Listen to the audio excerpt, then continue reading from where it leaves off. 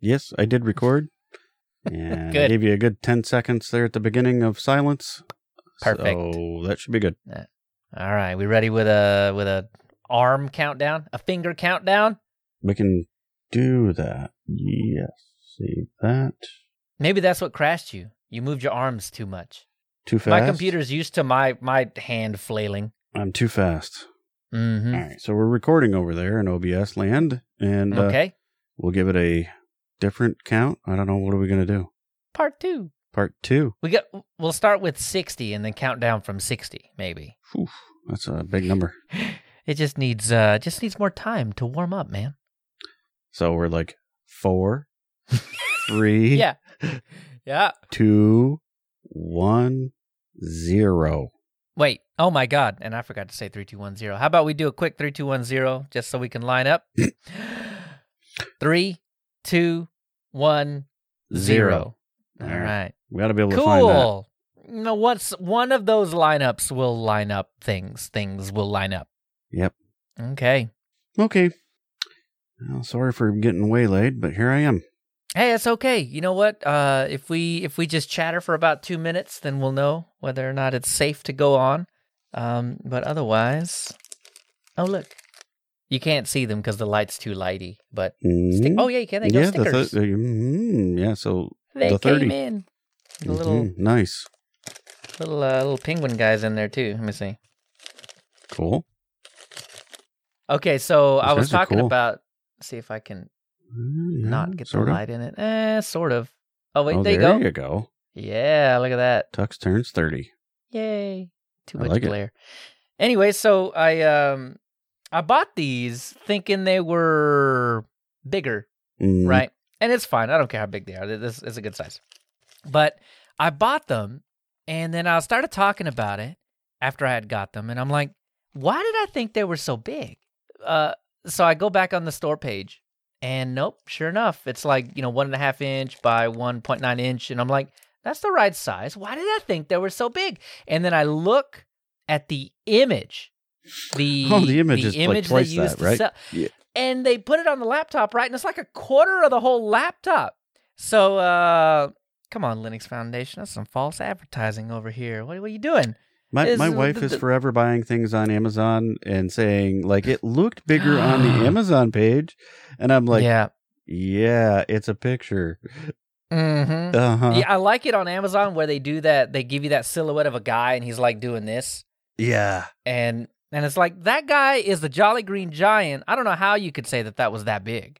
Right. Yeah, absolutely. But they'll do this, right? It's like this, and then they'll say, "Oh, well, it was it on the little thing, the measuring thing. It was only like 6 inches." So Right. Well, it's all about I don't know camera why you thought it angles was there. so big. Yeah. Wow. Yeah, exactly. We got the Jolly Green Giant to model this one. Always fun. And then the shirt is in the wash. The shirt came in. Cool. But here's the other one. Oh, I like that hat. That's nice. See if I can. I know, and it's got the Linux Foundation here on the side. That It's looks got good. That's sharp. the 30-year. I mean, That's sharp. I like there we that. go, something like that. But I got to figure out how to place it up here because it doesn't. Yeah. The light doesn't shine on it too well. Maybe I'll put it on Domo. Yeah, I was going to say. That would help, huh? Mario's either already way, got a hat, so. I got that bad boy, and That's cool. That's fantastic. So I think I'm just gonna end up with a collection up there eventually. So I'm just gonna go through. Does Fedora have a hat? I want one. Well, they have a fedora. And that is the end of that one. Sorry, Leo. Stop making sense. Stop doing that. All right. So we're we ready? I guess. I'm ready. Okay. Got to fix the glasses, obviously. Yeah, that's a good idea. Oh, and I said I was going to wear the Groovy Gorilla shirt. Yeah. And then that one was dirty. So I wore Utopic Unicorn, which is almost as good. Yeah, definitely. And that was one of my favorite distros, man. Not for any other reason than it was a unicorn. So Cool. All right, I'll shut up now, and let's start the show.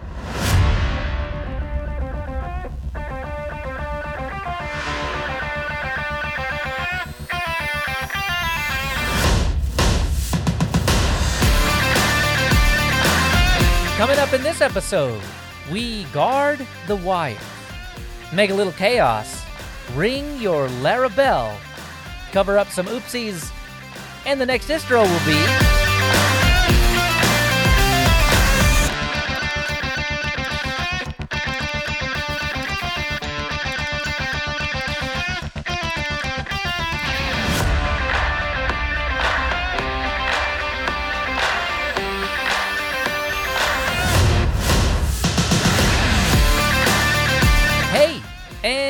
Welcome to Linux User Space. I'm Leo.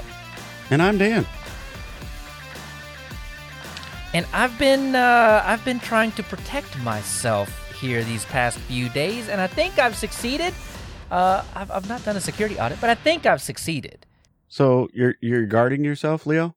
A little bit with the wires. The wire guard. Nice. So I will say, big fan of WireGuard here. I think it saved the day for a couple of things during early in the pandemic. We decided that we needed a backup solution for our VPN in case something happened to the VPN, because everybody was using the VPN, and heaven forbid, we knew we couldn't get there, so we set up a WireGuard as for just the IT staff to be able to backdoor into our network. And I will say it seems super secure, since you're basically just exchanging keys, and that's probably not something easily fabricated. Yes. So I think that's the biggest point. I dreaded setting it up. I did not want to do it because I remember, and maybe it was because I was less seasoned at that point, but I remember the absolute pain it was to set up OpenVPN from scratch. Yeah, it's not that. Not at all. No. So, I mean, user management is mostly fine. I didn't enjoy it on OpenVPN or anything like that, but you could get like an OVPN file out of it, and then you just shuffle that around, and that was fine.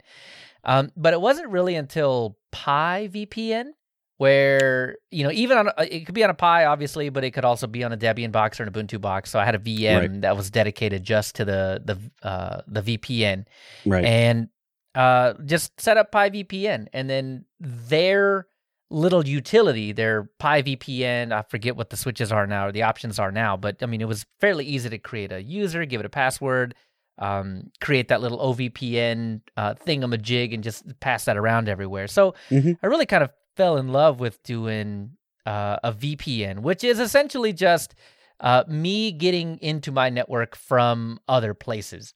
Yeah. So I fell in love with it with PyVPN, and I knew I wanted WireGuard when I guess it was like back in 2018 or so, where Linus Torvalds was like, "Yeah, this needs to get into the kernel like now." So once he said that, I was like, "All right, I'm going to totally get into this WireGuard thing. I'm going to do it, and I'm going to feel real good about myself." Yeah, that was in 2018. What time is this podcast? 2021. Whoops. So it was a little while. Right. A little while. Well, I know for me, it didn't land in the Ubuntu kernel until 2004. I mean, so you could load the DKMS modules before that, but it didn't land into the mainstream kernel itself without loading DKMS modules until 2004. So right. And so that's where I actually built the WireGuard server. And I thought it was going to be, I'm going to have to go get this or that, or compile this, or maybe make this work.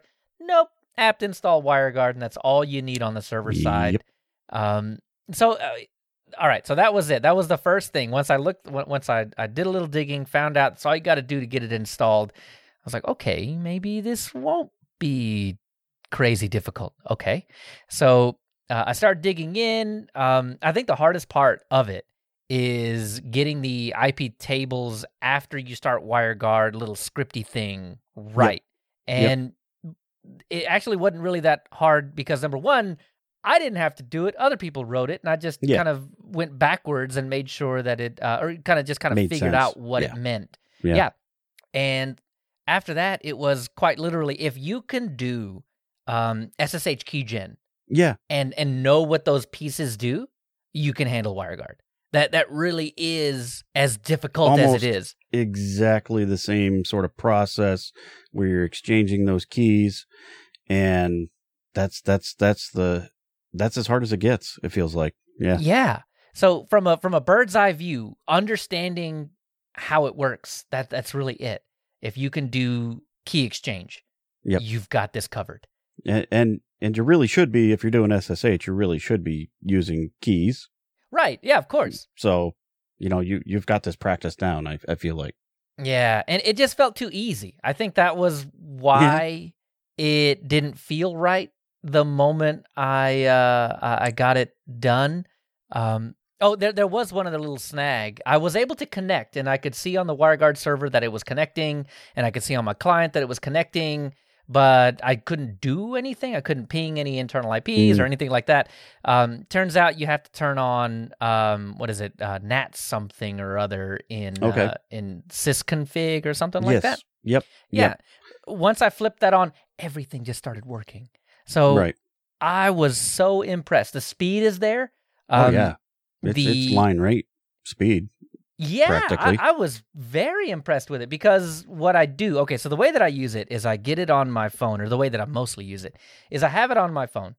And on the WireGuard app in iOS, and I'm sure all the other apps have this as well, you go into the settings and it's got two little toggles for automatic switch on, and that is on Wi-Fi or on cell. Right. And I turn it off on Wi-Fi because when I'm on Wi-Fi, because I'm still mostly working from home and all that kind of stuff, I'm here. Right. But on cell, obviously I've left the house and have left the range of the Wi-Fi, so I flip that one on. So the moment I leave my house and get out of Wi-Fi range, WireGuard immediately turns on. And I'm immediately, I guess my phone at least, still thinks it's on the internal network. Yeah. So I'm able to get, I'm still able to access Plex without hitting external servers and going through Plex TV and all that stuff. I'm still able to hit Nextcloud. I'm still able to, SSH into all of my machines without any kind of weird traversal, anything or other. It just seems way too easy. Why is it so easy, Dan? I don't know, but I'm really not complaining. Yeah, me either. I think it's a great tool, and it's easily the best to get to your home network. If you've got a Linux box, which if you're listening to this podcast, you more than likely do. So you probably do. It's the easiest solution to get back in and connect to all your things. Yep, thoroughly impressed. Couldn't believe how easy it was. My absolute favorite thing though about it is the one of the encryption schemas is Cha-Cha. Yeah, Cha-Cha. I love that. I think that was the turning point for me. Oh, Cha-Cha. Yeah, okay, definitely. Got to have WireGuard now. See, and I think they did it on purpose because they do a lot of that old song and dance for you. Yep. It's good stuff, man.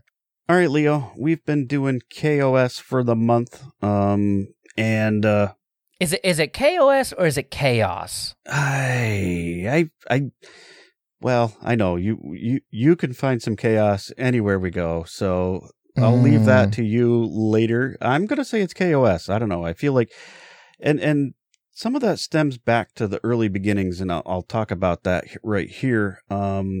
It was originally called KDE OS, and you find very few hints of that anywhere, but that was the original name, and then it moved to KOS. So I'm going to say they just kind of shortened the KDE part to K, and KOS makes sense. I mean, you have all the other K apps. Why not a K operating system? You got a good point there, Dan, but I'm going to have to disagree. Okay, go ahead. Here's my reasoning, okay? You never know what Plasma's going to do, and that just reminds me all the time of Jeff Goldblum's character in Jurassic Park and how he was on about chaos theory all the time. Yeah. So I'm going to go with chaos. It's definitely chaos, mostly because of that, right? You just never know what that little water droplet is going to do. Is it going to go this way? Is it going to go that way? I don't know. It's chaos theory. Yeah, all right. I can buy that too, I guess. Sure. I don't know. I'm going to go with K. So we'll fine. We'll differ. Okay. We'll choose to disagree on that. So early 2013 was when the earliest hint of KOS that we can find, and you won't find a whole lot of information about KOS. So I'm just going to say that. I gotta stop you there. I Go just ahead. have to. 2013? Yeah, 2013. Why is it not so widely known? Right, that's the big question. The first time I heard of Chaos was 2 years ago, maybe 1 year ago, but not 8 years ago. Yeah, 8 years old. They've been around forever, and they just hit my radar over the past couple of years. I can't believe they've been around so long, yet they never really bubbled up.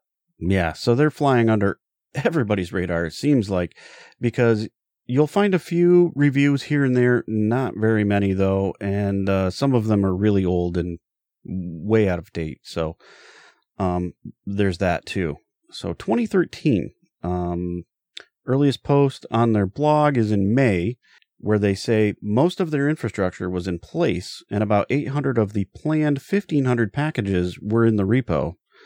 And they're still contemplating keeping this distro private at that point. And I'll say that is strange to me a little bit. Like, why go through all of these efforts in preparing all this just for yourself, I guess, or a few of your friends?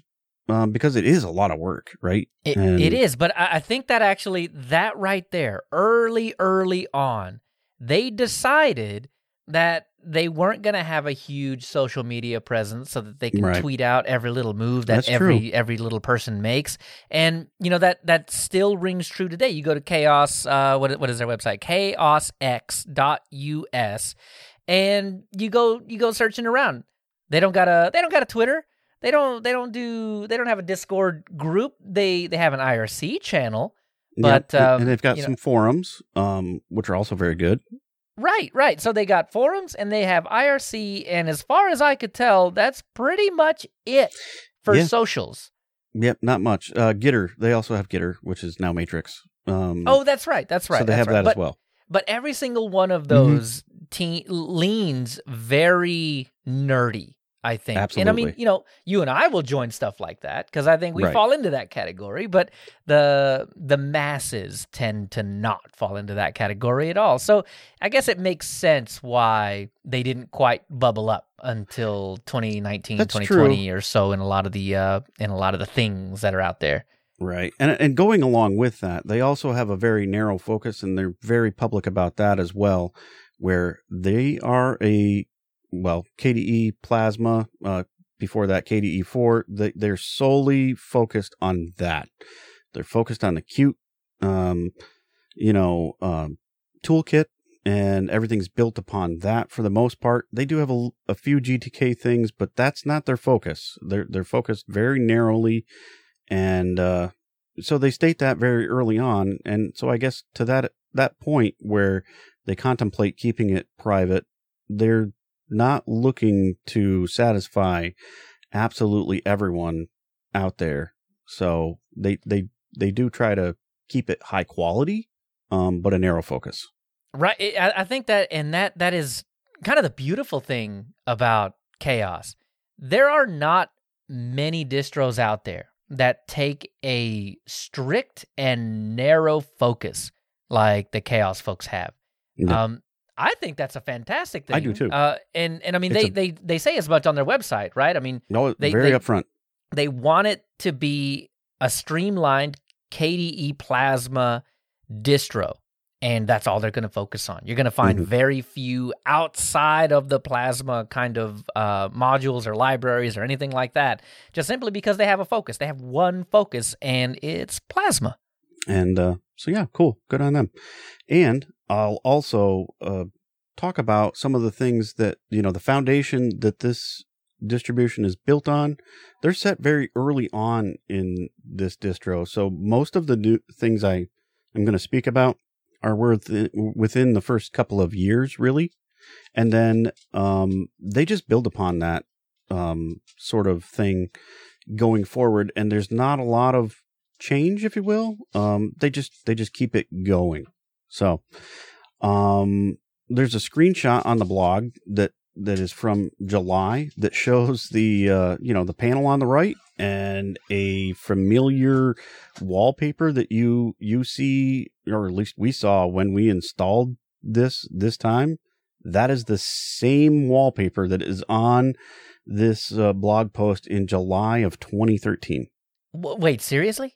Seriously. So it's that tulip-looking flower growy thing, Mm-hmm. right? So, wow, man. Speaking of sticking to your roots, right? It looks good. So, I mean, I guess stick with it, I suppose, right? Yeah. The other thing that they do, you mentioned it, was the panel on the right. Mm-hmm. I don't know. I don't know what you're doing. Don't put that over there. I got an idea on that, right? So, like, Unity had the panel on the left, but it also moved your close and minimize buttons also over to the left, so that you spent most of your mouse time over on the left-hand side, probably, right? It's the same thing, only in the opposite. The panel's on the right, but your close and your minimize and all that stuff, they're on the right-hand side. So, in a way, it sort of makes sense. So you're keeping your mouse movements to the same side. Now, like an animal, I moved mine down to the bottom because that's just how my brain works. Yeah, and I moved mine to the top because that's how my brain works, but I could totally see it being on the left. It would take some practice. I think I've just got muscle memory built in that, top left or top right is where you go to get your things. It would just take some practice for me to get, because, a lot of times what I'll do is, and I guess this was ingrained very, very early, is if you want to close something, you go to the top right. So it just feels wrong in that way to go up there to like open up the menu or find the menu up there if you hit the start. Well, what do you call that? The super key. Yeah. So maybe my thinking is completely wrong, but I'm thinking the idea is to minimize your mouse movements and you keep everything kind of in the same quadrant. Right. And that makes sense to me now that you say that. Yeah, I think I'd still move it though. Knowing that. Oh, I did. Unless I really, really wanted to I guess dive into chaos. That's it, man. They just, you know what? That's what they wanted. They just wanted some chaos. So they slapped it over there to the right hand side. It's not a bad thing. So then August, there's some hints around trying to identify a installer, and so this is August 2013, still early. There's a few options being tossed around. Yali, which was the Pardus installer, the Linux Mint Live installer, and Chakra's Tribe. Those were all installers, and those were all being punted around. Interestingly enough, Pardus is a Debian-based distribution, and now they use the Debian installer. And as you know, Linux Mint is using Ubiquity. And Chakra is now using Calamares. So all of them have abandoned their installer program at this point and moved on to something else. But those were the ones that were being punted around. So early on, it's identified that something needs to be taking place for that, because while Chaos or KOS is not Arch, and I probably should have started off with that, it's not Arch. It is Arch inspired though. And so Arch, as you know, is, the install program is not a graphical one in that regard, but they've identified that is something that is important to them to be able to have a good way to install it. Yeah, and I think that's a good point to make, because if you get in there and you don't read anything else about it, you find out very quickly that it's Pac-Man in the background doing all of the installing, uninstalling, and hooking and all that stuff. So you could, on the surface, be pretty fooled about what it is that you're actually using until you realize that the contents of the repositories is very much different. So it's Pac-Man as your package manager, and that's about it. Yeah, it's a little bit. Yeah, once you scratch through the surface, it's something different. So, like I mentioned, steady progress, noted monthly. I mean, so you see a lot of blog posts, and pretty much every month. Maybe they skip a month here or there. Since 2013, if you scroll back through all of the blogs, which is really impressive, that's a lot of work in it itself, in communicating with the community and getting the word out there about, what they're doing and the progress and everything. So I feel like that's a full-time job on it itself. Oh yeah. I mean, I guess that's the community liaison or the advocate. That's their job, but you don't really get the sense that there's a whole lot of people back there, and they're not necessarily too forthright with who's all part of the project either. I didn't get a sense that they were really elevating a bunch of names. No, they don't. They aren't super public about that. We fished around a little bit and found a few things, but not very much. So yeah, in 2014 of June, they talk about this new installer that is Calamares in the beginning days of that. And so they're one of the first distributions really to jump into that. And they are very active still to this day in the Calamares development. So it shows through, and I think it's great to see that, long-term commitment there. Yeah, and that's one thing too that it kind of struck me as odd that, I mean, they'll work on this software that everybody ends up getting to use, yet we still don't hear a ton about them. Right. So it just strikes me as weird that happens, but it certainly did, and it certainly had for the next 5 or so years. Yeah, it's very interesting. Also, around that same time, you hear a hint of the Plasma Next desktop, which is going to be a transition from the KDE 4 to the new, what is now Plasma 5 desktop. They start talking about that, and so they're spinning up separate ISOs for that sort of thing, because I will say this is very cutting edge. Everything that is coming down through KDE and Plasma, even to this day, is very current and like right on the cusp of just being released. So, and that shows throughout all of this. Well, you said cutting edge, and I mean, you're not wrong in the least, because, and I know we're still in the history, but I can't not say this. It's same day. Yeah. The day that KDE releases Plasma 5.22.4, which is today, that's when it's available in Chaos. I had it in my updates today. Yeah, you do a little arch flavored Pac-Man SYU, and all of a sudden that's the flavor of Plasma that you have in your updates. So I mean, cutting edge is absolutely the vibe you get with this distro. As far as Plasma goes, you're always on the latest the moment you click that update button. Yeah, it's pretty cool. Another thing that gets identified here and sets the tone for pretty much throughout is they choose XFS for their file system, which is the antithesis of cutting edge. It is, but it's also it's unique in that not many distros use this, right? Although you say it's antithesis, at that time, was it? I'm not sure. I think XFS was maybe not a terrible choice, because was ext4 out then? I can't remember. I want to say it's all about the right timing for that stuff to be coming out or being fixed and stuff. So I mean, I guess now in 2021. Oh, it's but not that's the anymore. thing, right? Like they never changed. They didn't. They never changed it. It's still XFS to this manually. day. Yeah, you can go in manually and change it, but XFS is their default. Right. So I guess then it may not have been the antithesis of cutting edge, but today it is. Mm-hmm, for sure. Interesting that they chose it way back then and still have stuck with it. So in August of 2014, you see like the first video of Calamares, and watching it, it's not all that much different than what it is now. I mean, obviously there's a lot more polish put on it and a few less texty things, and now some more graphical things have been applied, but it's very similar in the working, and you could easily tell what it was back then. Oh yeah, definitely.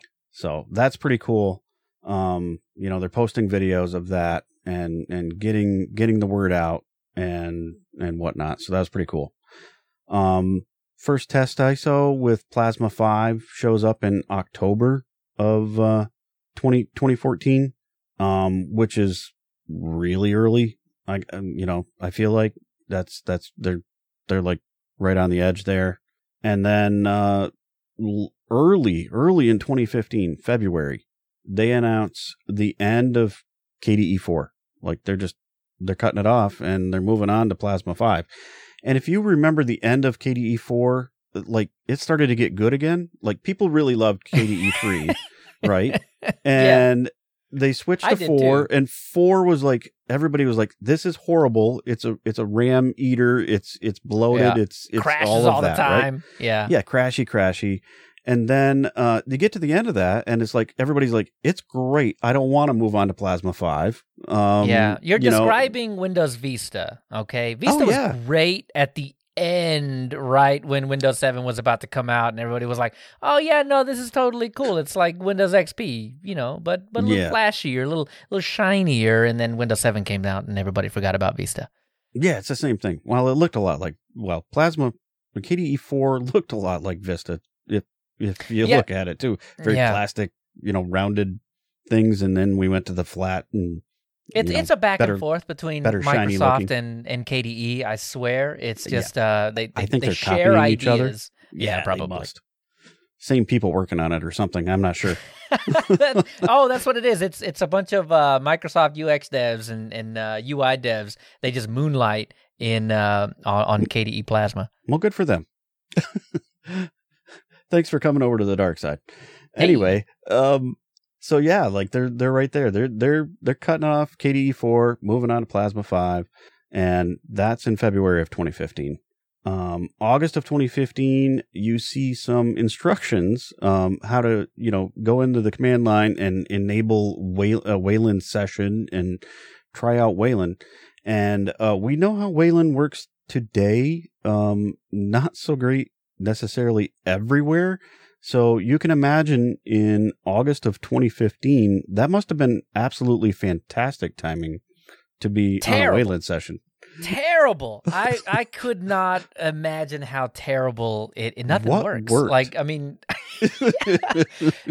Ubuntu just decided that Wayland is going to be in the new version of Ubuntu. What is it, 2110, something like that, right? To get ready for 2204 in October. So we're just hitting that. And Fedora, what was it? Maybe a year. The last ago one, 34, right? That Wayland was default, but Chaos out here causing chaos. Allowing you to use, you to use 2015 Wayland in 2015. These guys, I really think it's called chaos because of stuff like this. Because what happens if you just flip this switch? I don't know. Let's see what happens. Let's see what kind of chaos happens. But it's that pushing the envelope thing that really moves everyone else probably forward too. So I find that to be a great thing. And this is another reason why I don't know why they weren't plastered all over every Linux news site out there. This is groundbreaking stuff. This is just, nobody else tried this. Well, very few folks actually went out and tried this. Yep. So November of 2015 brings a new logo, which you see today. Still same logo. That started in November of 2015, and some artwork that went along with that. And still very, very relevant even now. So like I said, early in the history, that's when the foundation got set, and they've just kind of solidified it since then. So yeah, starting in January of 2016, not all that far along after the November 2015, now you can select Wayland in the drop-down menu on the login screen. So yeah, here we are, like way back then. Just amazing to me. I still can't believe it. You guys, it's crazy. They're crazy to do stuff like this, but they did it anyway. But like any open source project we've ever seen, there is sometimes a little friction in the community, and because they're so cutting edge, they kind of get called out on that a little bit. And so in this May 2016 blog post, it gets mentioned that, well, let me actually read about this. Actually, Chaos or KOS has always been to focus on one toolkit. To that end, there was a lot of discussion in 2014 and early 2015 when and how to move to Qt 4-based desktop environment to a Qt 5-based Plasma 5 desktop. Many posts, news articles, release announcements have been used to make clear to all, whenever possible, KOS would use Qt 5-based ports of any application, even if that meant using the Git versions versus the released TARs. And they give some examples, and they've got some links there to the announcements and blog posts out there. And it says, further goes on to say, this policy has now led to branding KOS as a second or third class citizen in the KDE ecosystem. As noted by one leading KDE developer in IRC, KOS bugs will now be ignored and or immediately closed. These actions are not imposed to distributions that are large in parentheses question mark, who just this year announced they will ship all the latest KDE has to offer, including Git builds, and examples are Ubuntu-based Neon and OpenSUSE Argon, Krypton, using and reporting about Git versions by those is praised upstream. Bug reports very welcomed. So to counteract that, they came up with a little pop-up menu, if you will, that says, do you understand KOS ships an unreleased Frameworks 5-based version of Calligra words, and will you report bugs on the KOS tracker, not the official KDE tracker? So little pop-up like that shows up, and they further go on to say, unfortunately for a small distribution like KOS, there's nothing that can be done about this to accept these kinds of upstream discriminatory actions, and add a little warning pop-up. And you've probably seen some of them already in apps like Ocular and Calligra Words. This explains why these have to show now. It makes sense for KOS users going through the trouble to try to create useful bug reports in the KDE tracker, only to see their efforts being ignored and removed. And so this was this post was in about May 2016. Yeah, May 2016. And so it begs the question. They mentioned KDE Neon. When was KDE Neon's first release? I don't remember. We did that episode a while back. In June of 2016. Oh, interesting. So they must have announced it before that, though. Right. So, but the initial release, I'm sure there were betas that were available or something like that. But if I'm not mistaken, they weren't even released yet. Then you're saying, right at the time that the post in that the Chaos group posted that particular announcement, KDE Neon did not exist, but was absolutely in the works. The first release of KDE Neon featured Plasma 5. Yeah. With Qt 5. Right. And all the applications thereon too. Yeah, see, and I'm not insinuating anything here, but it does make one think. Yep. I wonder if there was something going on there, or that, something got rubbed the wrong way somewhere, and people didn't really care for it, right? And that could be some of why we don't hear a lot about KOS. They just like to just not get a lot of grief and just do their own thing and be their own thing and be the high quality distribution that they are. I don't know. I'm making a leap there, but that's the way it looks, right? Yeah, for sure. Yeah. So that is May of 2016. June of 2016, we continue to see more progress. They just keep pushing along, even though, that's like all in the past. It's like water under the bridge because you never read about that again. So in June, they do some infrastructure upgrades and get some better mirrors and stuff. And they also update their forums to Flarum, which is a really cool looking, forum software. And they still have that today. So another one of those, set it early on and kind of forget it. You hear about more Wayland highlights in November of 2016, and then just lots of steady progress until March of 2017. They introduce their online package viewer, so you can go to their thing. This is cool. This is really cool. You go to their website, you can see all the packages, you can see when they're updated, you can see the version they're at. It's nicely done, and you can do that for other distributions as well. Go look at their packages that they have published and whatnot. But I don't know as any of them look as nice as this. I don't know how you feel about it, Leo.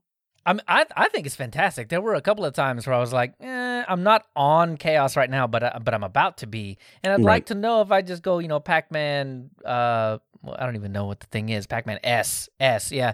To install something, will it work? And I could just do a quick search on their site, and that it brought it up or it didn't, right? I mean, I think I did that specifically with TLP because I wasn't positive, and I wanted to know if it was going to install all of the TLP things.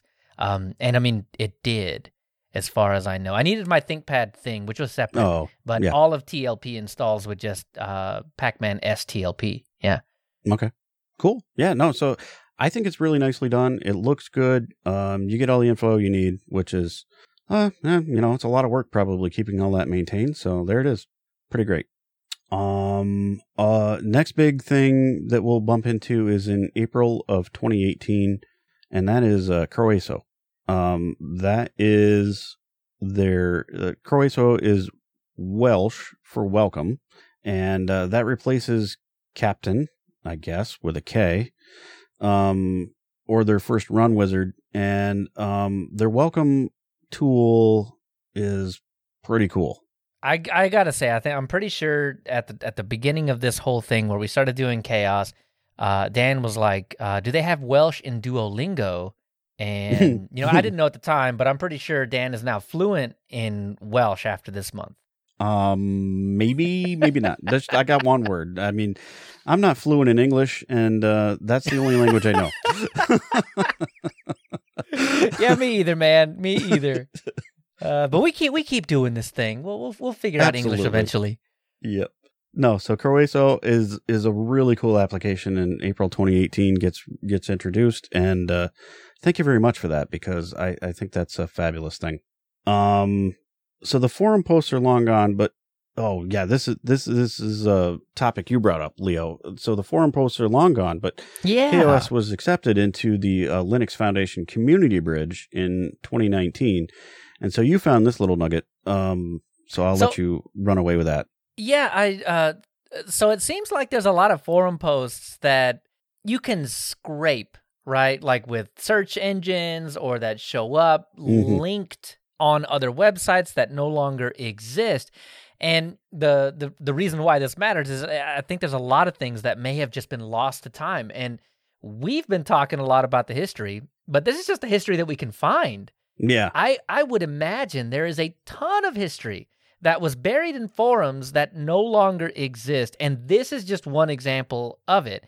I found where Chaos had two separate announcements that they were applying for and that they got accepted to the Linux Foundation's Community Bridge around 2019, but those links no longer work, and I have no idea what their opinions on it are, except for the fact that, well, today, they're still part of the Community Bridge. So, I mean, if you're going out and you actually like Chaos, you test it out, or you like it, or you just want to keep it, or you want to support it, you can do that. I've got a link to that in the show notes, but it just seems like there's a lot of stuff about Chaos that has been lost to time, and that it really kind of adds credence to the whole, that they're not very open about a lot of the stuff that they have. I mean, it's there if you grab it, if you scrape it, if you have it, it's fine.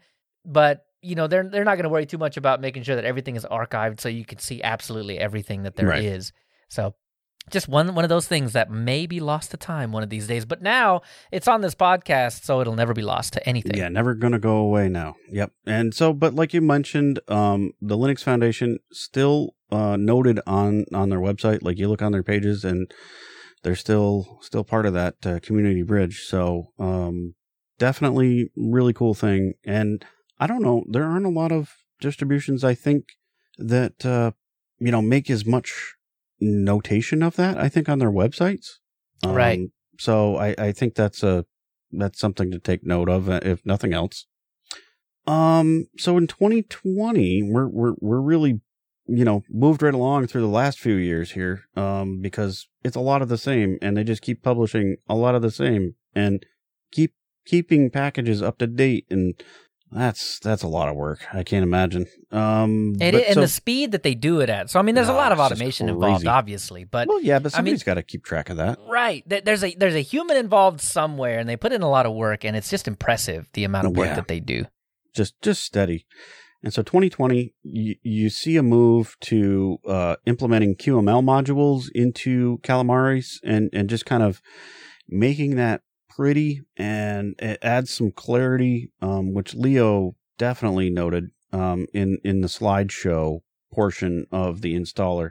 And it makes it a lot more attractive. Like, you'll notice it in the package chooser portion where it looks a lot better. And the same with like the welcome module and the keyboard module. All of those things, they just look really nice and give you some more info. Yeah, absolutely. I mean, I love their rendition of the Calamares installer. I mean, I think, I'll talk about it a little bit more, but I mean, it's just so descriptive in all of the things that it's going to do.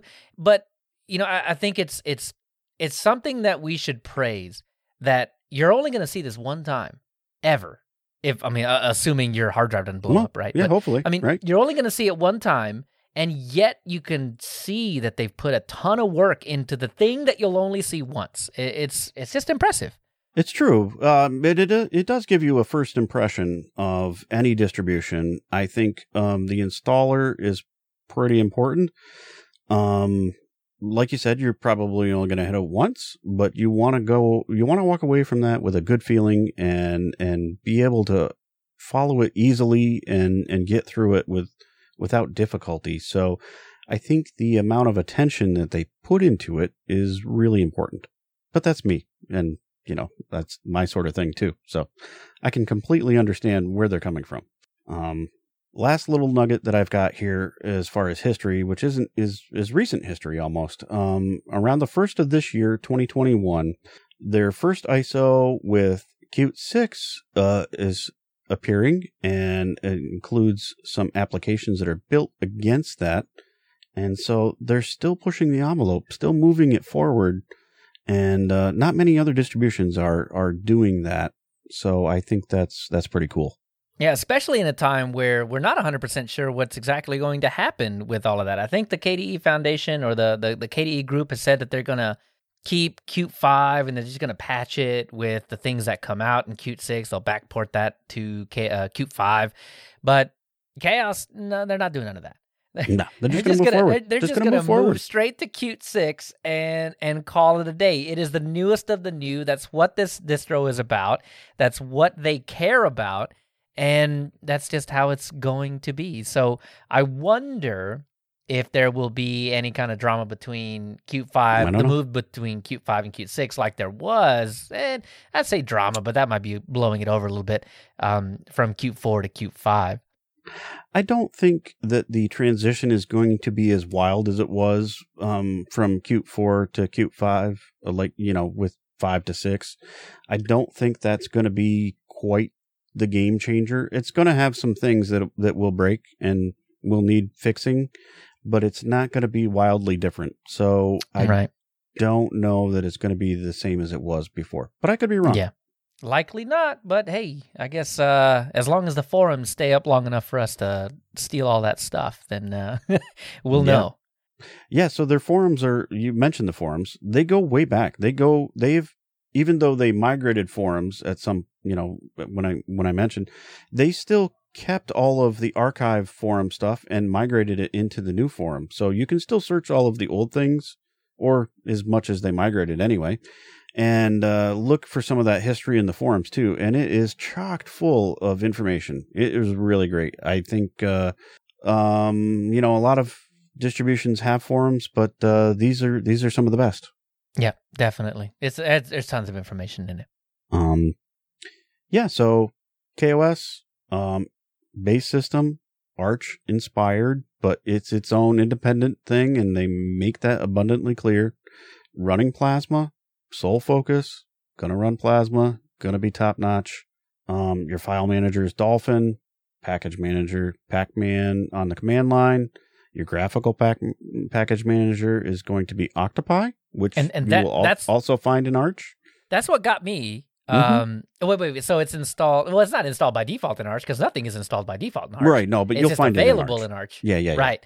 And I thought it was just an interesting choice because it really reminded me of like Synaptic or DNF Dragora, right?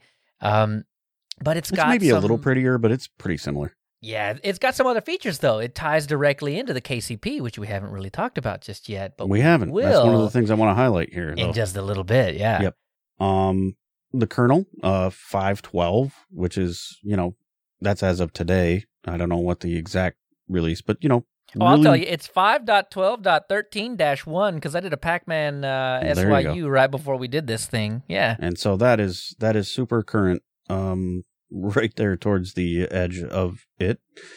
Your display manager, SDDM, and they got Wayland and X11. So I will say that I did try Wayland, and I know you did too, and I also did some X11 stuff too. So I started on X11. I couldn't find the blur. Look.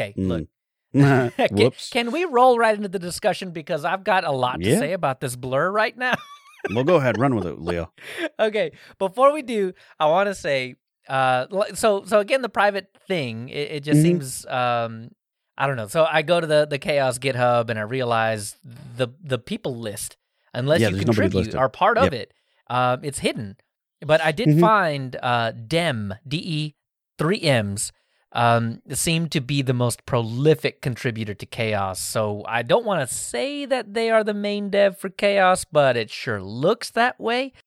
Yeah. And so you will also find them very active in the Calamaris GitHub and in, the IRC, and, closing bugs and stuff for Calamaris and triaging and all of those things. So very active, not just in the distribution, but also upstream and contributing into other parts of the, what make the whole distribution. So that's pretty great.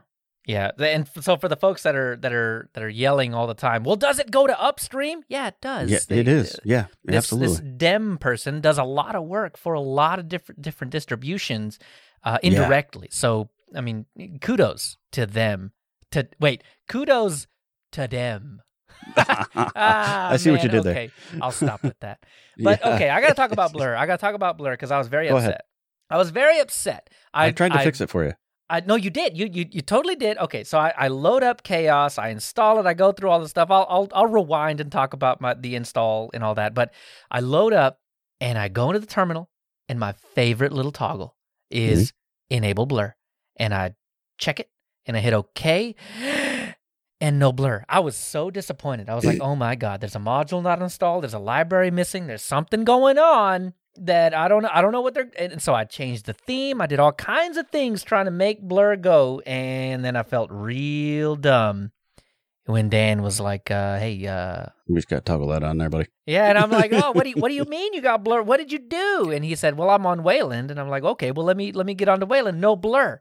There was no blur on Wayland, and I was very upset about this. And Dan has a screenshot. And this is the point where I feel real dumb. And the screenshot was in the deep down in the KDE configuration. There's a little module that you have to enable called blur. And apparently, okay, so it's not 100% my fault, no. But 99.999% my fault, right? Every KDE Plasma-based distro that I've ever run has had that option toggled on by default. Chaos does not have that toggled on by default, so it just escaped me that I would need to turn that on, and once I turned that on, all of my upsetness went away. Because I got blur, and I've got blur now, and I'm looking at it, and it's beautiful, and it's my favorite thing about Plasma. It's beautiful. It's beautiful. It is beautiful. I enable it, and I also was able to get my favorite theme for console, and that is Cheerful Fantasy. That's the one that just pukes rainbows everywhere. It's not really it's just it does have, it's mostly white text, honestly. But it's okay. kind of a bright, but like the accent colors are like a purple, and so they're very soothing, I think. I don't know. I really like it. I tend to gravitate toward a lot of pinks and a lot of bright purples, and so Dracula and Monokai Soda really tickle my my terminal either fancy. Of those as well. So it also gives a little tint to the background as well, even though it's transparent. It gives a little shade of purple to that, and then when you add the blur with the noise and stuff, it feels good. Chef's kiss. Yeah, right. So that's my favorite. And so they had default, that. It was great. I like the default theme, and I didn't think I could ever really get along with anything that had text that wasn't white. I can do the green text for a little while. I can do the Fallout orange text for a little while, but these guys go with a kind of a medium blue, right? And it just didn't occur to me to use that text color, and it's nice. They've got pink accents and everything. Right. It's really close to kind of converting me over to a non-white text. Yeah. And so talking about themes, though, I want to take that a step further. And so, like everything else, every other distribution, KOS has their own theming, and they call it Minna. And it's very nice. They have a light and a dark, and that has been around since the beginning of time for them. And I really like it. And so you mentioned the blue. It's got like a little blue tint to it a little bit. It's in the dark theme. I'm using the dark theme. So it's got like a little blue hue to it. And I don't know. Again, it feels good. It's almost like the console theme that I like. So it's got that shade to it. And the icons are fantastic, I think. It's the only place you'll find them that I know of. I've never seen them by default anywhere else, and I do like them. So for those of you folks that jumped on the it was maybe like a year or two ago where it was like, don't change our icons.com or something. Do you remember that whole controversy? I don't know, that's craziness. Anyway, that's not for this icon theme. This is not for that, because they change it all, man. The Audacity, icon is. I like it. It's actually very good. But yeah, if you like stock icons in a lot of places, this is not the theme. This for is you. not stock. No, but it is very nice. Different. I really enjoyed the theme. Yep, I think they were good. So that's super impressive. Definitely. So I got to talk about Croeso. Okay. So again, welcome in Welsh. It is it's pretty amazing because the very first thing that you are presented with after you install and you get booted up and you log in and everything, Croeso pops out, and it's got all the customization things that you would ever want. So for all those folks that are like, oh, I can't ever figure out how to change this or that in KDE Plasma because there's 7,451 different options that you can toggle, and then there are sub-options that, no. If you're trying to theme it up, Croeso front and center puts all the things that you need to make Chaos look exactly the way that you want. And I think that is, it's a tinkerer's dream, right? If you like Plasma, if you like the way that it handles, if you're not going to go out and like strip out half of Plasma and replace it with something else, then I think Croeso does a fantastic job of putting the bits in front of you, like front and center in front of you. Well, I gotta throw out my embarrassing moment. Uh-oh. At first, I'm thinking, well, it's not really embarrassing. It's just, I first look at that and I think, well, that's kind of plain. And then it's got a lot of buttons, right? Yeah. And it does. I don't really click through all of them. But one thing that doesn't really stand out is all of the tabs, if you will, on the bottom. Oh, okay. And so they don't stand out. But once you start clicking through them, yes, you're right. Everything is configurable. All the options are presented to you. Yep. And that is fantastic. I really love this application. I think it's a fantastic thing. Just, I didn't really click through all those at first. At first I'm like, oh yeah, I'll get back to the welcome thing later. I just want to, get going and get myself set up. What is it going to do? Let me change my icon theme. Yeah. Yeah. But I didn't change, I left it so it would start up again. the next time I started. So like the first time through, I just kind of threw that aside and kept going and got myself set up. And then the next time I come back through and I'm start clicking through all of the options, and there are a lot of options. It's fantastic. Yep. Absolutely. So I mean, so from left to right, you got customize, which is that's where you start. It's all of the things that you would need to change in KDE Plasma to make it look the way you want. Then you have packages, so you can install additional web browsers, music players, image manipulation stuff. So GIMP and all that. Then here's my favorite thing. My favorite thing, and I still have this wallpaper. Normally, I'm a wallpaper fiend. I like to have very custom wallpapers. I don't dig most of the stock wallpapers. Sometimes, but I would say 90% of the time I change it. Here's the thing. In these wallpapers, they have a bunch of CC0, Creative Commons 0. So basically there's no copyright on them at all. You can use them however you want to, and all that kind of good stuff.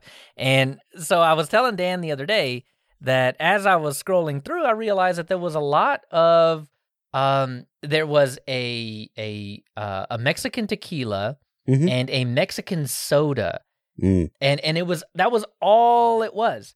And so I have an Espolón tequila background right now, but that's just what was submitted at that time. So they pull from a specific website, and it's all the CC0 stuff, and so it changes all the time.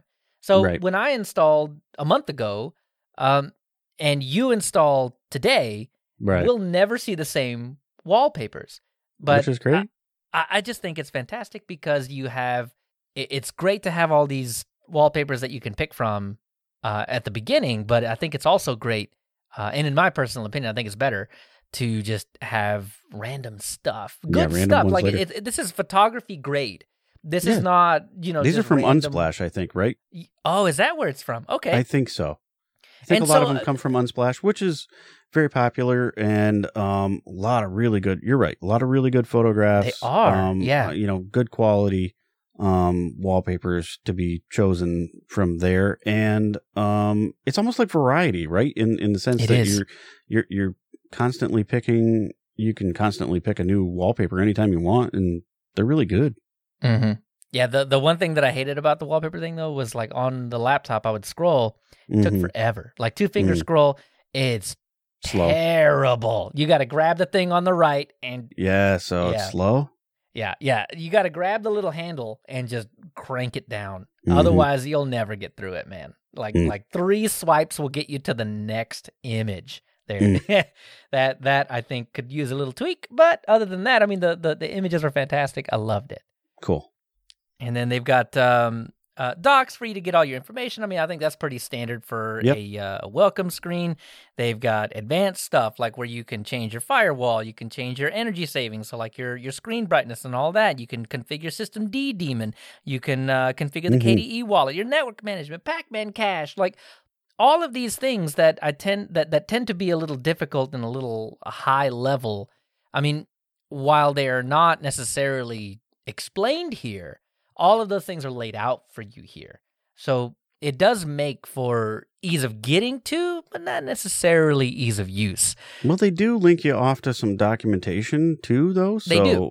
I mean, so that's there too. So can't totally dismiss that they don't help you at all, because they definitely help you. They give you some of that, which is pretty great. A lot of folks don't do that either. So I mean, it's nice to be able to have that.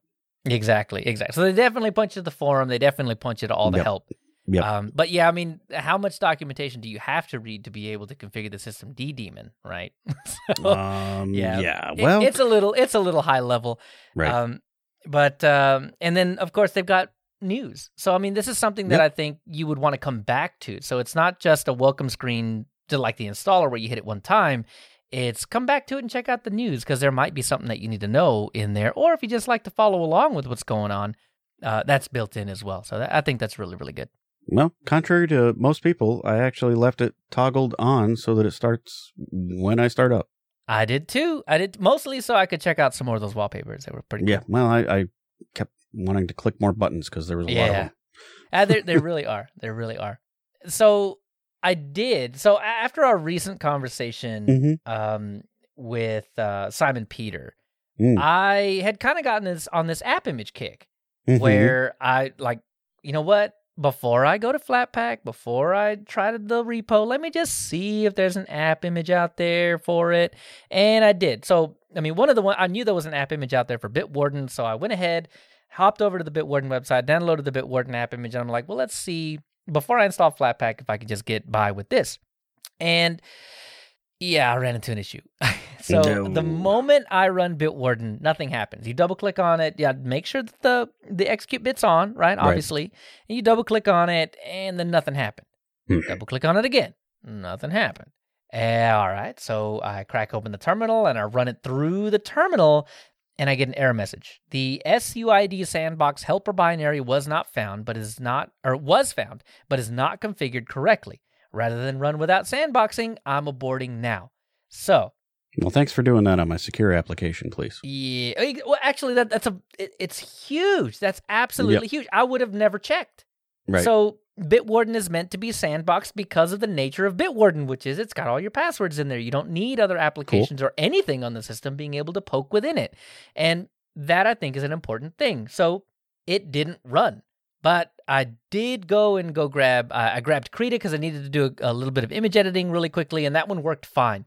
So it seems like, at least at the current moment, app images that require the SUID sandbox helper binary don't work. they just don't. Or maybe they take some configuration that we don't know about, which is it is what it is, right? Exactly. Yep. But they don't work for us as just clicking on it, like which you would do. Right, and I was trying to hop on this app image life, right? And I just couldn't do it with Bitwarden. So luckily for me, though, in the main repository, you can just install Flatpak, reboot, and now you got all the Flatpak stuff. So that's how I installed Discord. Yep. That's how I got Bitwarden after the fact. And so most of that worked just fine. And so between app images and Flatpak, I was able to get software that I wasn't normally able to get in any other way.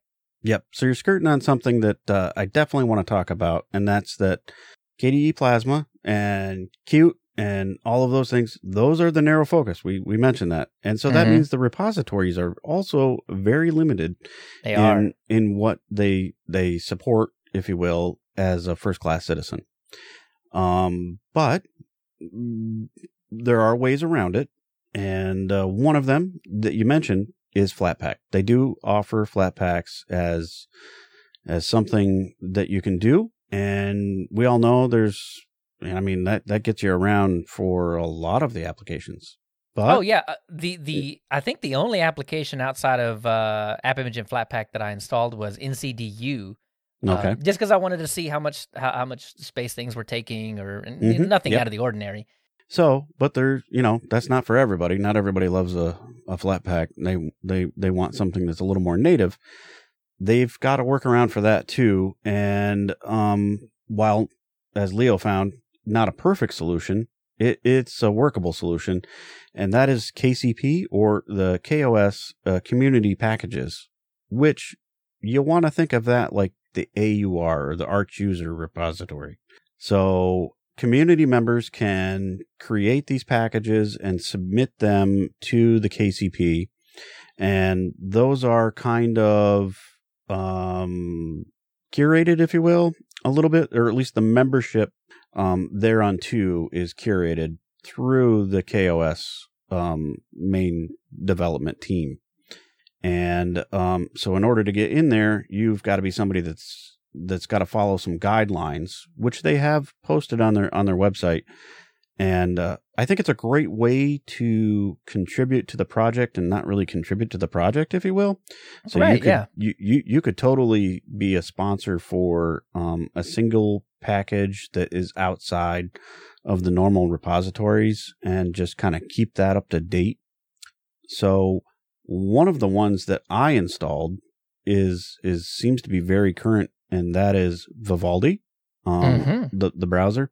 And that worked really well for me. Whoever's maintaining that is doing a great job. Thank you. Yep. And so you just do a little KCP install, Vivaldi magic, and they've got the instructions on their webpage, and there it is. So it's not something they normally carry in the repository, but it's available pretty native like. Yeah, So- one of the stated goals that they have for the KCP, because I read through all of that on Mhm. how to actually do that, how to become Yep. part of the community, how to update your it's cool. software and all that. The big rule that really stood out to me was this ain't the AUR. It is Don't not. just bring over your AUR package builds Do and not. plop it in there. It's got to be specific to Chaos. Right. It works very similar though. So the package builds are like, it's a recipe.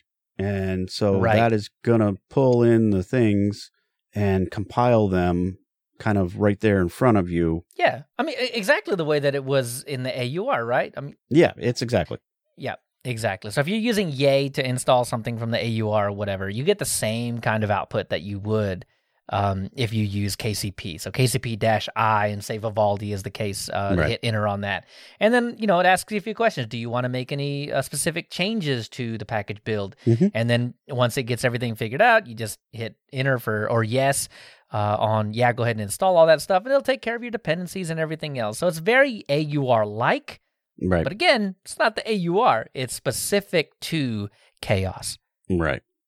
So much like the AUR, you should really check the build scripts here and make sure they're doing what you think they are and want them to. Right. Because even though they're curated, it's basically just running a script, if you will. That's oversimplifying, I know, but it's very similar in the process. So you want to make sure you know what's going on. Exactly. So take the same precautions you would with the KCP as you would with the AUR, which a lot of people that run Arch, a lot of people that run Arch, their case, I don't know, that's just install. Don't even check it. But hey, Right. software then, I guess, right? Right. But it opens up a whole world of applications that aren't necessarily available, and you don't have to go out and grab a Flatpak and, that sort of thing. So, I mean, I think it's kind of cool. And stuff that doesn't exist as a Flatpak, right? Vivaldi doesn't exist as a Flatpak. Yeah, no, it doesn't. Brave You're right. doesn't exist as a Flatpak, though. That's a good point. I did install Brave, and while it is mostly up to date, the maintainer I think is about 11 days out, and there have been a couple of updates since then. So if you're running Brave, keep an eye on it. Vivaldi seemed to be perfect, but Brave a little on the slow side, which is okay, I think, as long as there are no game-breaking security bugs that affect you and that you're worried about. But then again, I wear my tinfoil hat, so I need to be as updated as I possibly can. Yeah. Well, the fact that it's like, only a couple of weeks, that's not too far out. Although it is a Right. browser, you're right. Yeah. And especially for cases like now where I'm running Chaos and I'm not exactly sure how to deal with some of the things, right? Like I'm installing things like TLP and the ThinkPad modules to be able to handle my battery and all that kind of thing. I like to have a little bit of protection. And in my case, my protection is Timeshift. And while we're not running ButterFS, we're running XFS, Timeshift will still work because it uses rsync. And you just give it another disk, and it'll drop all your stuff there. It'll have a backup. So there were a couple of dependencies. I can't remember the other one, but it didn't install by default. It said that Pacman would not install it. And then the other one was libgee, Libgee. And I have a feeling that has to do with TG Tech, who's the guy that does Timeshift. Yeah, Tony George, yeah. Yeah, is not available in the Chaos repo. So the previous library and this library was not available in the Chaos repos. So Timeshift just failed to install via the KCP. So it's not in the main repo. It's only available in the KCP. I would like to have had it just for that little extra bit of security, though I didn't need it, obviously. Right. But it would have just been a nice to have kind of thing. And it just didn't work. And I started digging around a little bit, and I realized that in the KCP, the libgee library hasn't been touched since about 2017. Wowie. So not that maybe the library had no updates on Yeah, it. maybe. You're right. But eventually I was digging, and I realized it didn't exist. So it didn't exist in the KCP, which is what it kind of led me to believe. It didn't exist in the main repo, which is where I ended up looking after the fact. So Timeshift is just unbuildable via the KCP, yet still shows up as an option. If you do KCP-L, which will list all of the options, time shift is there. So I wonder if this is not a case of where somebody did adapt that AUR package and just kind of threw it in there. Maybe and it's this is the sort of thing that they're warning against. I wonder. Well, right? I don't know, because the KCP actually had a reference to libg. It did exist at some point. Yeah. But it doesn't exist now. So okay, I was like, all right, fine. Maybe I can build it or something. So you went down that. And here's the thing: they gave instructions in the KCP on how to build libg, but it failed. And then underneath that, they gave me a link to download the zip to compile it myself. And I was like, you know what? I want time shift just bad enough that I'll do this. I will compile it. It didn't download. So I click on the download zip button and it 404'd me. So, Oh, well, so was that from GitHub? No, I would have to go find it again, but I mean, was. So you just didn't have a valid link there. That's not good. Right. So, but it was a KCP link. It was a link in KCP, and it gave me the instructions how to build it myself, and then it gave me the zip that would allow me. Well, I'm sorry. It gave me the KCP link that would allow KCP to build it for me, or the zip for me to build it myself. And neither of those options that did exist in the KCP, neither of them worked. That's too bad. Yeah. So, and that's not the norm. I mean, obviously, the KCP has a lot of good software in it that you can download and install. It just happened to be that one of the softwares that I really enjoy myself, it didn't work. Yeah, there is a lot there, and I'm super happy that it exists because, like I said, narrow focus, not necessarily a lot available. Focus, yeah. Yep. But the last thing that I'll complain about, because there's a lot to love about Chaos, and I do really enjoy it. But the last thing is, you remember Linux Mint got a lot of flack for a little while, and I think Elementary OS did as well, where in the terminal you open it up and you type a sudo something or another, and it asks for your password, and the password is shown in stars. Yeah, there was a security bug about that a little while back. That eventually did get fixed, but there was a lot of flack thrown around because, why are you even showing stars at all? It's a usability thing. Well, anyway, in Chaos, they do kind of sort of the similar thing, but if you've ever typed a password into your phone, every letter you type shows in clear text, and then once you get to the next letter, that gets obfuscated, and the next letter is shown, and then that gets obfuscated, and the next letter is shown. That is done on the login screen. And I don't really have to deal with a whole lot of shoulder surfers, but that just makes me feel uneasy, having even a single character of your password shown up. I don't enjoy that. But, certainly you can turn that off. I'm sure it's an SDDM thing, or you can turn that off or something or another. But I actually think there might be an update that seems to have resolved that, honestly. Really? Because so that was a thing? Just trying that, and mine is not showing. So, hopefully, like you said. Mine still does it. It still does it. I logged out real quick, and it's still. I wonder what I did to fix that, because mine just shows a dot.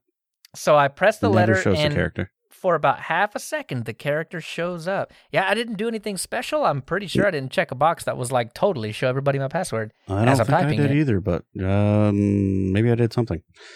Yeah, I don't know. Maybe I'll give it another install and see what I can find about that. But maybe my computer is slow and it's never gonna show that. I don't know. Weird things, different computers. Everybody's got something different, right? Well, maybe it's my theme. I don't know. I mean, so like theming is a thing, and I clicked a whole bunch of buttons and boxes, and it might have changed that. I don't know. Maybe so.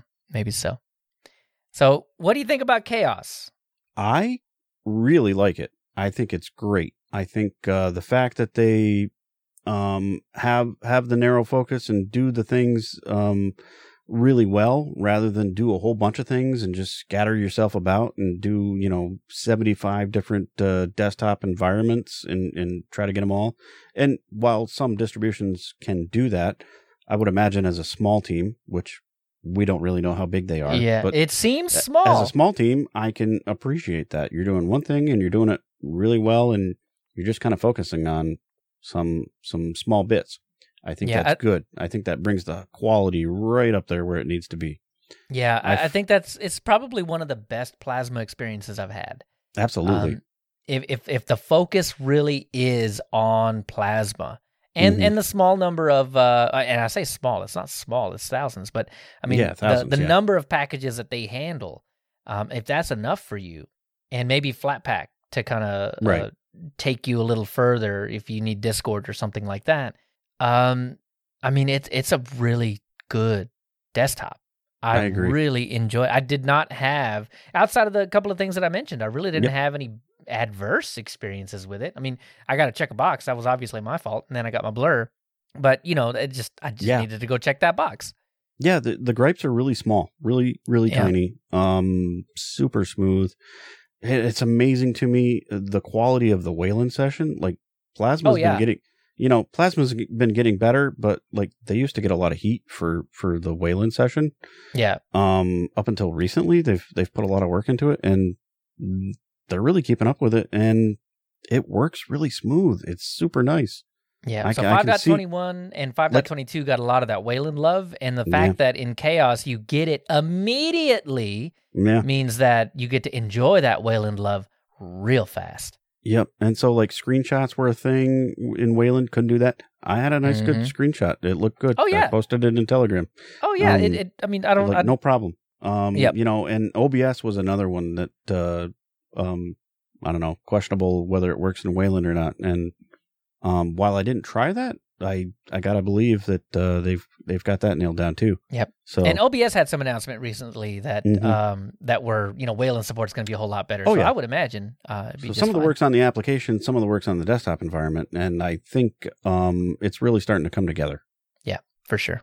So that was super impressive. I think those are things that even though they're cutting edge, they work really well. Mm-hmm.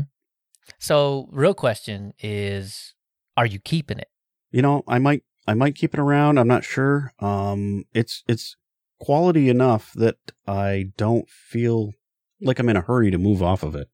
Right. Yeah, no, I think that's kind of it. I mean, most of my stuff is done in just a very few set of applications and in the browser. So I wouldn't have to move off of it, but I don't know that I think I'll make it my daily driver. Well, yeah, it probably won't be my daily driver either, but I think it ranks right up there as one of the best.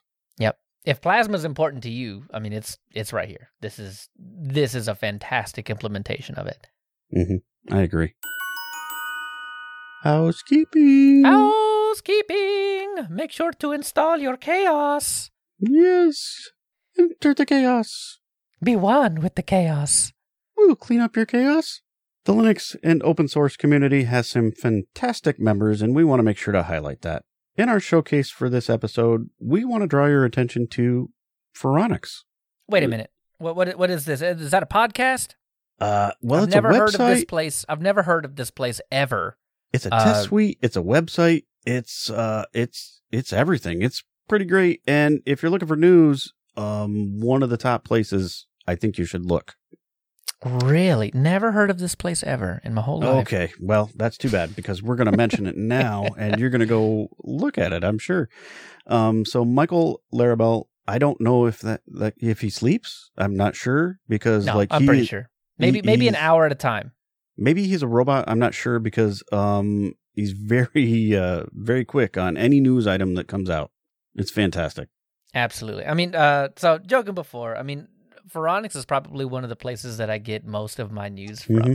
I mean, and it's not just the normal news. It's not, the new kernel came out. He does cover that. Oh, this, really popular software that every other news outlet is covering. This is some down and dirty, gritty news about processors that haven't even hit customers' hands yet. He's got them. He's running them through his Phoronix test suite. He's giving you statistics on them. He's telling you how much better it is than the last one was. He's comparing it, if you got an AMD chip here, he's comparing it to the Intel chips. If you've got an AMD card here, he's comparing it to the NVIDIA cards that already exist. The amount of info, this goes to your, I don't know if he sleeps comment. It's true. The amount of content he puts out every single day, I'm pretty sure he works like 80 hours a week. In a day.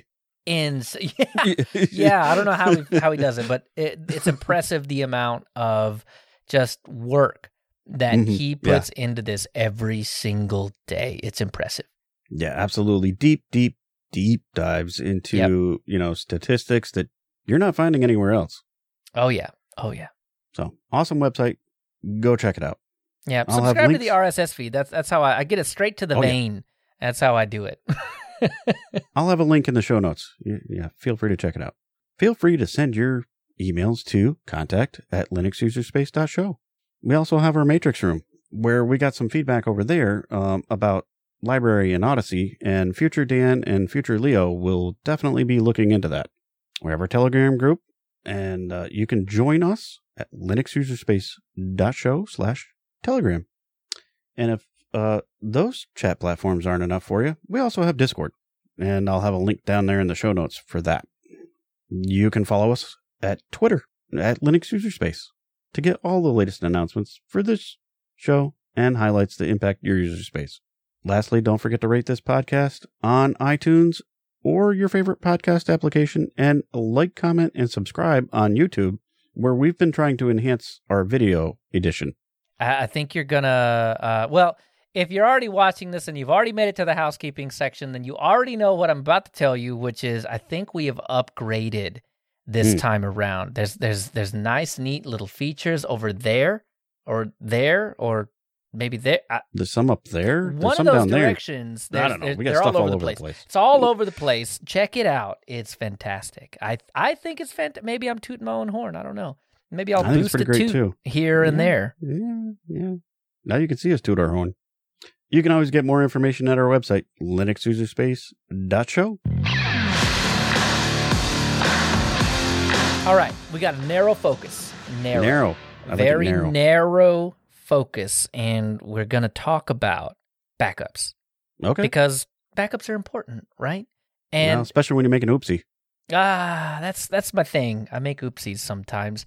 So on Ubuntu-based distributions, we have these little things called PPAs, and then there are these things like Mesa that you can slap on the bleeding edge one. Especially you can really mess up your install with those. You sure can, and that's what got me to the point where I've learned to love, and why I was so sad that Chaos couldn't give it to me. I learned to love Timeshift.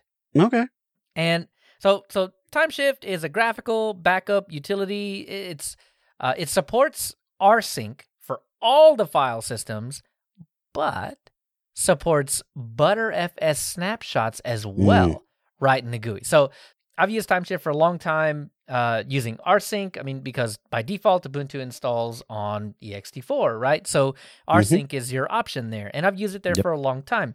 I'd say 95% success rate with Timeshift and rsync on ext4, but the moment I started testing on Btrfs and making dumb changes, I'm talking going into the configuration files, breaking fstab, all kinds of crazy things, right? Btrfs on Timeshift, and yes, I totally understand you can use Snapper and all these other tools to make things work in Btrfs, right? But that's not the point. The point is that it's a GUI thing that makes it easy. It behaves a whole lot like what's the Mac OS time something whatever. Anyway, Back that thing. No, that's a different one. It doesn't even matter because this is not Mac user space, though. It is not. If you want Dan and I to buy a Mac and make Mac user space, we can totally do that. Just give us a week while it comes in. But Timeshift, right? You're able to take these snapshots. It does it automatically in a lot of cases. I was talking to Vince in Discord, and we were doing this Arco Linux test out for Btrfs to see if it would just work, because they had a new update where you could choose your file system of choice.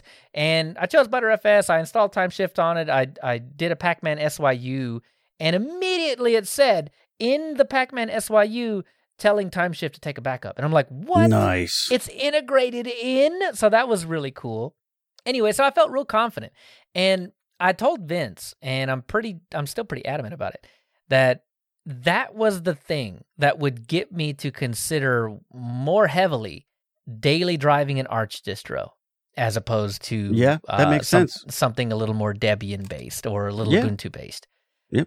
Because right, I mean, and I know it's not all the time that packages just totally bork your system, but in Archland, it happens enough that if I don't have some kind of escape hatch, I'm not going to want to run it.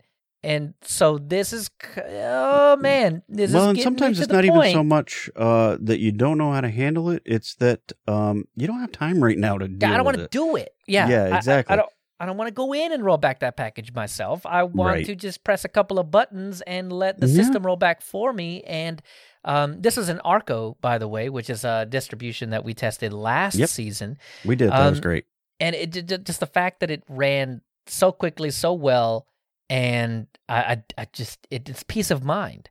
So TimeShift for me is a peace of mind kind of thing. So it's an easy way to clean up an oopsie in the command line because you made a configuration to that one file and you don't remember what you did because you're like me and forgot to write it down. And by forgot, I mean you just didn't. Or an copy update. Pasted something and totally blazed whatever. right over it. Change that to a 1 to a 0. Whoops, that was the wrong thing. Yep. I mean, especially in a case like where you have PPAs or you're running on Arch and, an update might break the system. That's where TimeShift really shines. Cool. If you think you want to roll back, TimeShift will handle it for you, whether that's an rsync or in my new favorite file system, ButterFS. And that's it, right? I mean, because on my desktop, I have the latest and greatest Mesa on Linux Mint, and sometimes that's not perfect, right? Because it's hot off the press GitHub stuff. And if it doesn't like my video card this time around, it just not gonna work. So TimeShift is fantastic for situations like that. Cool. This is definitely a tool that I need to try out. I generally gravitate towards CLI tools, but having a GUI is a nice thing, and I think if it makes it easy, then that's something I need to implement in my workflow. Well, let me allay your fears, Dan. There is such a thing after you install TimeShift called TimeShift-CLI. Oh, that's winning me over. It'll handle all your TimeShift stuff in the command line. You do not have to use the GUI tools, and I think that is one of the most fantastic things about TimeShift, where it's an easy-to-use tool. You don't have to look under the hood. You just press backup, and it backs your stuff up. Or you can be a super, super crazy power user like Dan and drop down to the command line and handle all of your snapshotty things or your backup things through that. Cool. Dan, I think you and I had a fantastic time running Chaos over this past month. I know I did. I really did. Ah, man. It's good stuff. It's good stuff. A diamond in the rough, even. Mm-hmm. It needs more publicity, and I'm glad we can bring that. Me too.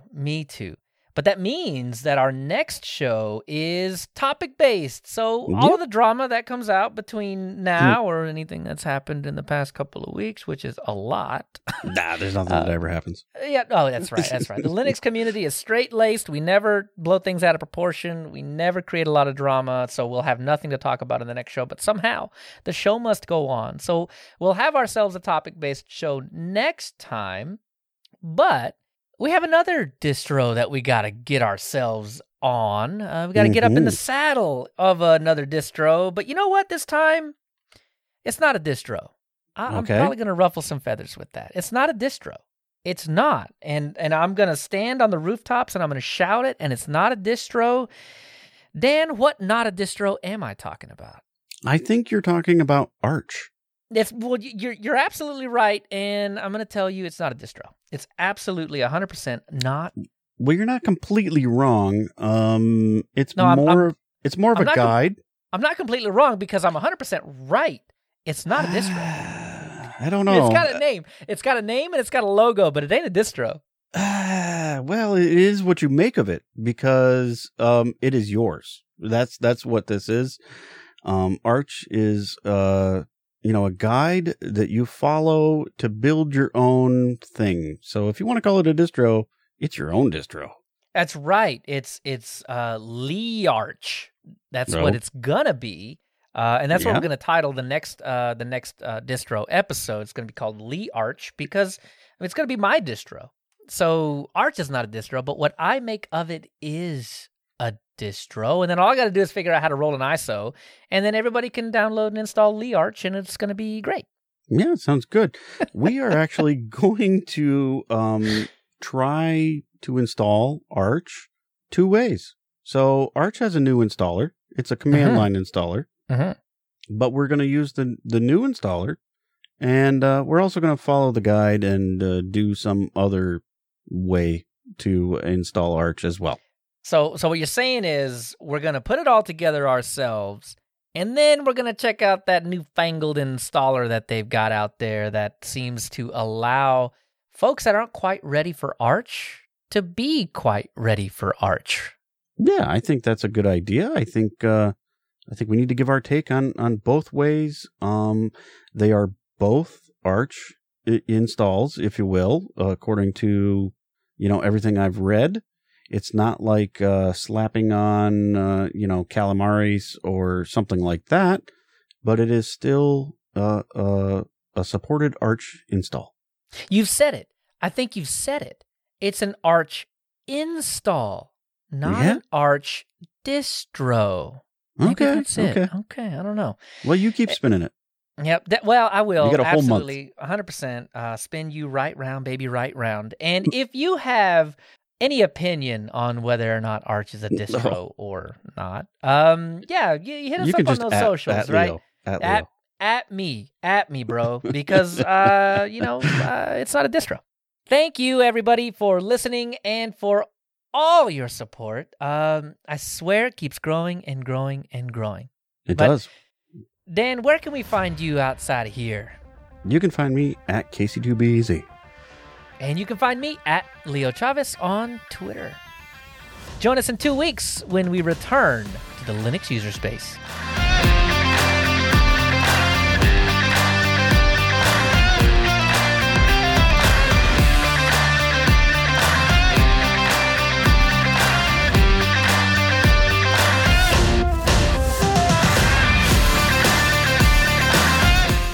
All right, we did it. I have sufficiently pissed off enough people, I think. Yeah, you did.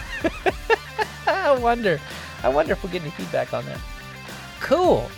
Man, I think we got through it. That went a lot longer than I thought it was gonna. Well, I'm sorry.